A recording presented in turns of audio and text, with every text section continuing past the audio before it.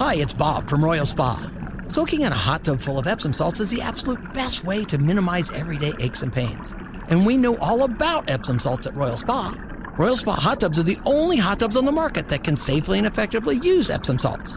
Made right here in Indiana, Royal Spa hot tubs are the highest quality hot tubs on the market. Visit any one of our 3 Indianapolis locations or visit royalspa.com. Ah, Royal Spa.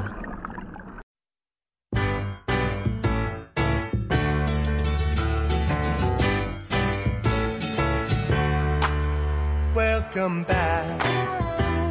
Can you play the Welcome Back Kotter theme when nobody's welcomed back? Welcome back.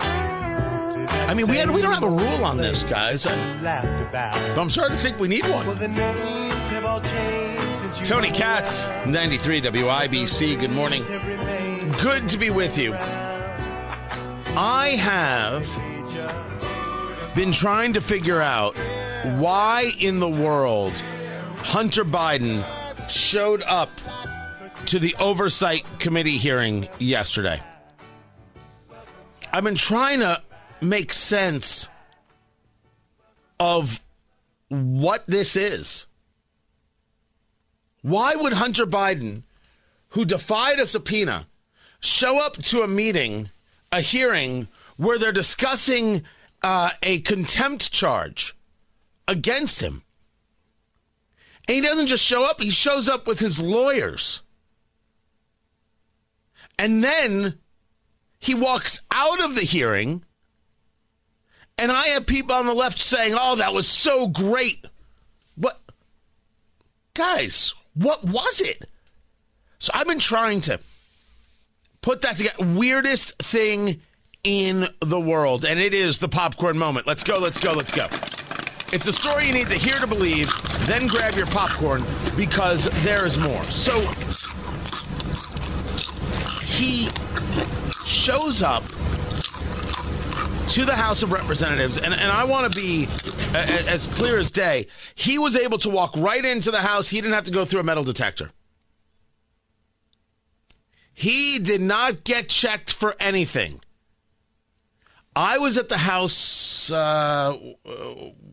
was it last year already? No, it was over the summer, wasn't it? When I was there for the speech from the president of Israel, Isaac Herzog. And I went through a metal detector. He didn't.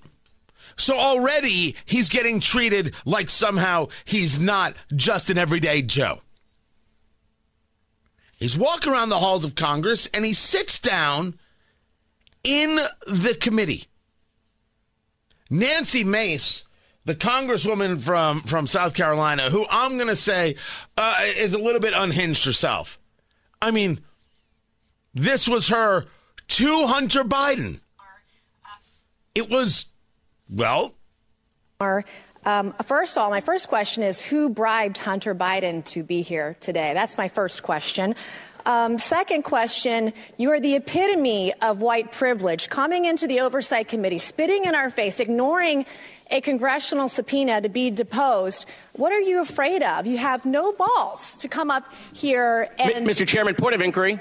Is it a point of inquiry about her statement? Because, by the way, I checked, you're allowed to say that on air. Comes from a member of Congress. It's news, people. What kind of thing is this? And by the way, you had black members of Congress in that committee who were very upset with Nancy Mace for saying white privilege.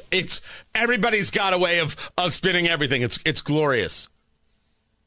So that happens. And then it gets to Marjorie Taylor Greene, the congresswoman from Georgia. And before she can say anything, Hunter Biden and his lawyers walk out. For 5 minutes. Thank you, Mr. Chairman. Excuse me, Hunter. Apparently you're afraid of my words. Whoa! Oh. I'd like to reclaim my time, Mr. Chairman. Kind of burst their bubble. Wow, that's too bad. Walks out. Then he's walking around the halls of Congress, and you've got reporters all over him. If your father had nothing to do with your business, why did you put him on the phone? A legit question, which he's not answering. And then my favorite question that was asked. What kind of crack do you normally smoke, Mr. Biden?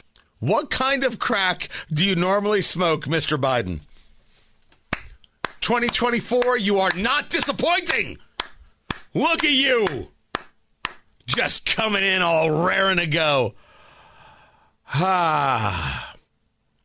What was the point? CNN wants you to believe that this is part of a strategy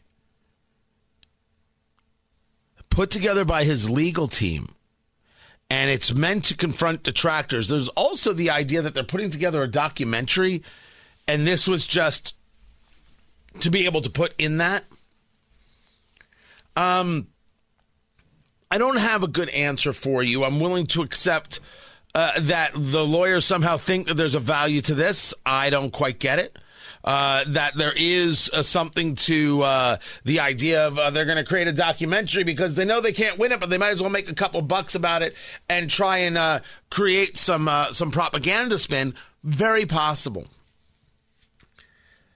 When this goes to the full House, because this is going to go to the full House, this vote, I cannot wait to see it. Somebody had asked if this had already been asked and answered about whether or not you could defy a congressional subpoena, and Jim Jordan proved this. I don't recall it. I'm more interested in what happens now. Hunter Biden defied a congressional subpoena. Now he's going to be held in contempt, and that's what the vote is. If Democrats vote no, what they're saying is that you are allowed to defy a congressional subpoena. Democrats will answer that by saying, well, these weren't serious charges, but when we bring a subpoena, then it's serious. That's going to be their argument. It's going to be on the lines of the Republicans and the threats to democracy, which is a very violent series of statements that will only lead the country to disaster. They don't care. I want Democrats to vote against the idea that a congressional subpoena means anything, that it doesn't matter, that you can defy it. So I'm curious to see how this plays out. But the idea that Hunter Biden scored a win yesterday, most people don't pay attention the way we pay attention to these things. What was the win? To whom did he look good? Wouldn't it just be seen as weird? Wouldn't somebody make the callous joke of, I guess he was there to see his dealer? Like that, and then just drop it? I don't think anything benefited him on this. It's all very weird. And the idea that there's respect, Republicans let this happen, and they're not going to do anything about it.